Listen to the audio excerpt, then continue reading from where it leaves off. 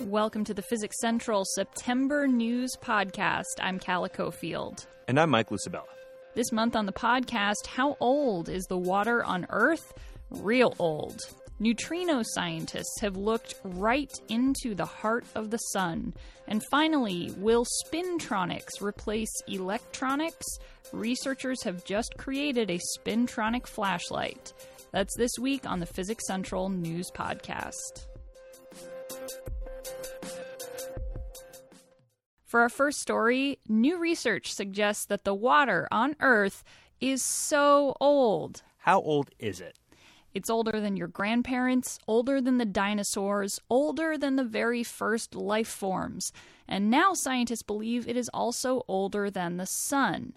Water is not uncommon in the universe. It's found on comets and other planets and moons in our solar system, and it can also be found in interstellar space in the form of ice. Obviously, it's very cold out there.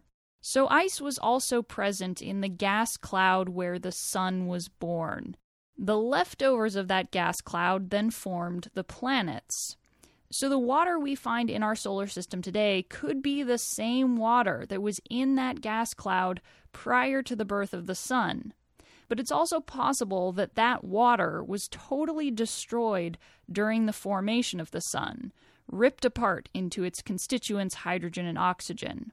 If that is the case, the water we drink today would have to have formed after the birth of the sun. So which was it? Is water on Earth older than the sun or younger than the sun? To find out, a group of scientists looked at deuterium, also known as heavy hydrogen. Now, a typical hydrogen atom has only a proton in its nucleus. A deuterium nucleus contains a proton and a neutron.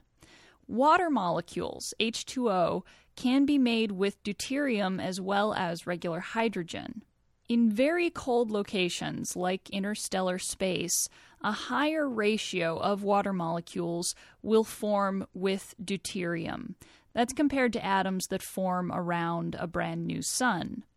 So the amount of deuterium in the Earth's water supply should indicate if it formed in interstellar space before the birth of the sun or afterward. And new research shows that it's not totally one way or the other. About half of Earth's water probably came straight from interstellar space and was not destroyed by the birth of the sun. This information gives scientists a better idea of how likely it is that a solar system will have water present. If it's likely that water is going to be destroyed by the formation of a sun, even if it's possible for water to form afterward, ultimately that could mean fewer solar systems that contain water. And that could also mean fewer solar systems that support life. So, how old is Earth's water? It's so old, the sun could be its sun. Get it? Like sun? Like it's the sun? That's H2 old. All right, take it away with story number 2. Thanks, Calla. So at the end of August, an international team of scientists operating out of Italy reported that they were able to, for the first time, peer into the heart of the sun. Using an ultra-sensitive detector, they were able to see low-energy neutrinos created in the fusion process at the sun's core. Neutrinos are ghostly particles that are created in nuclear reactions. And what makes them so ghostly is that they only barely interact with normal matter. They can pass through miles and miles of solid objects without any effect. And there are billions hitting every square inch of the Earth's surface every second of every day, but it's nearly impossible to notice. As you would expect, it is really hard to spot these things, but there are some special tricks. One way requires a huge detector made of thousands of gallons of clear mineral oil, like the Italian Boraxino detector that the science team was using. If a neutrino is lined up just right, it will strike one of the mineral oil's atoms head-on and create a tiny flash detectable with sensitive light sensors. The scientists were looking for neutrinos produced in the very first step of the sun's fusion process, known as the PP reaction. It's where two protons fuse together and become a hydrogen isotope, producing an electron and a neutrino in the process. It's a reaction that can only happen at the intense heat and pressures at the core of the sun. The crazy thing is that this PP reaction produces about 99% of the sun's energy output and about 99% of its neutrinos, but we're only just now detecting them because individually, PP neutrinos are much less energetic than all the other neutrinos and other interference picked up by the detectors. The Boraxino detector is one of the most sensitive neutrino detectors in the world. allowing the team to detect these quiet events and then painstakingly separate out the PP neutrino signals from all the other signals the detector registered. The Boraxino team published their findings in the August 28 issue of Nature. Calla, back to you. For our final story, faster, more efficient computers that can store more information in a smaller area. It all sounds too good to be true, but some scientists think it could be the future of electronic devices. Except they won't be electronic, they'll be spintronic.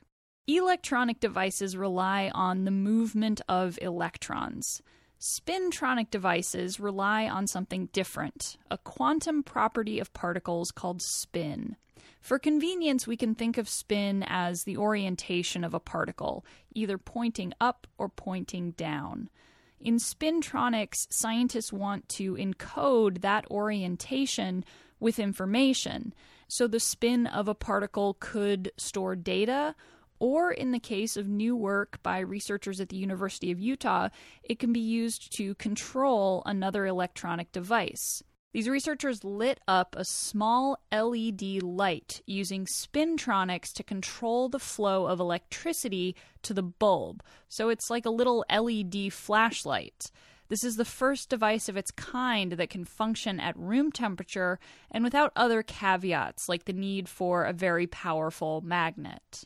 The spin in this spintronic device comes from the nucleus of hydrogen atoms. The device uses the regular type of hydrogen with just a proton in its center and deuterium that we talked about earlier that has a proton and a neutron. So there's two different types of nuclei involved in this device. Now, scientists are able to measure the spin of particles, but only in laboratory conditions. So to do it in a practical device like a flashlight, the scientists had to come up with this sort of tricky arrangement where they could create an energy difference between the different types of nuclei depending on their spin. And they built this device that could measure that energy difference.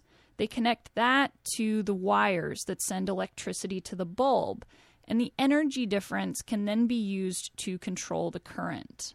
Now, no one really needs a spintronic flashlight, but this device demonstrates that scientists are figuring out how to use spin in electronic devices. Now, the energy that's used by the spintronic element of this device is much less than what would be used if that same function was done with traditional electricity. So that illustrates that spintronics have the potential to make devices with a higher energy efficiency. It's not certain if spintronics will have the same future as electronics, but in theory they could be used to make smaller, faster computers and storage devices. And it looks like electronics may hit a plateau in that area, so spintronics is at least worth a look. You've been listening to the Physics Central podcast. I'm Calla Cofield. And I'm Mike Lucibella. As always, you can find more podcasts, our Physics Buzz blog, resources, and so much more at physicscentral.com. Tune in next week for more of the Physics Central podcast.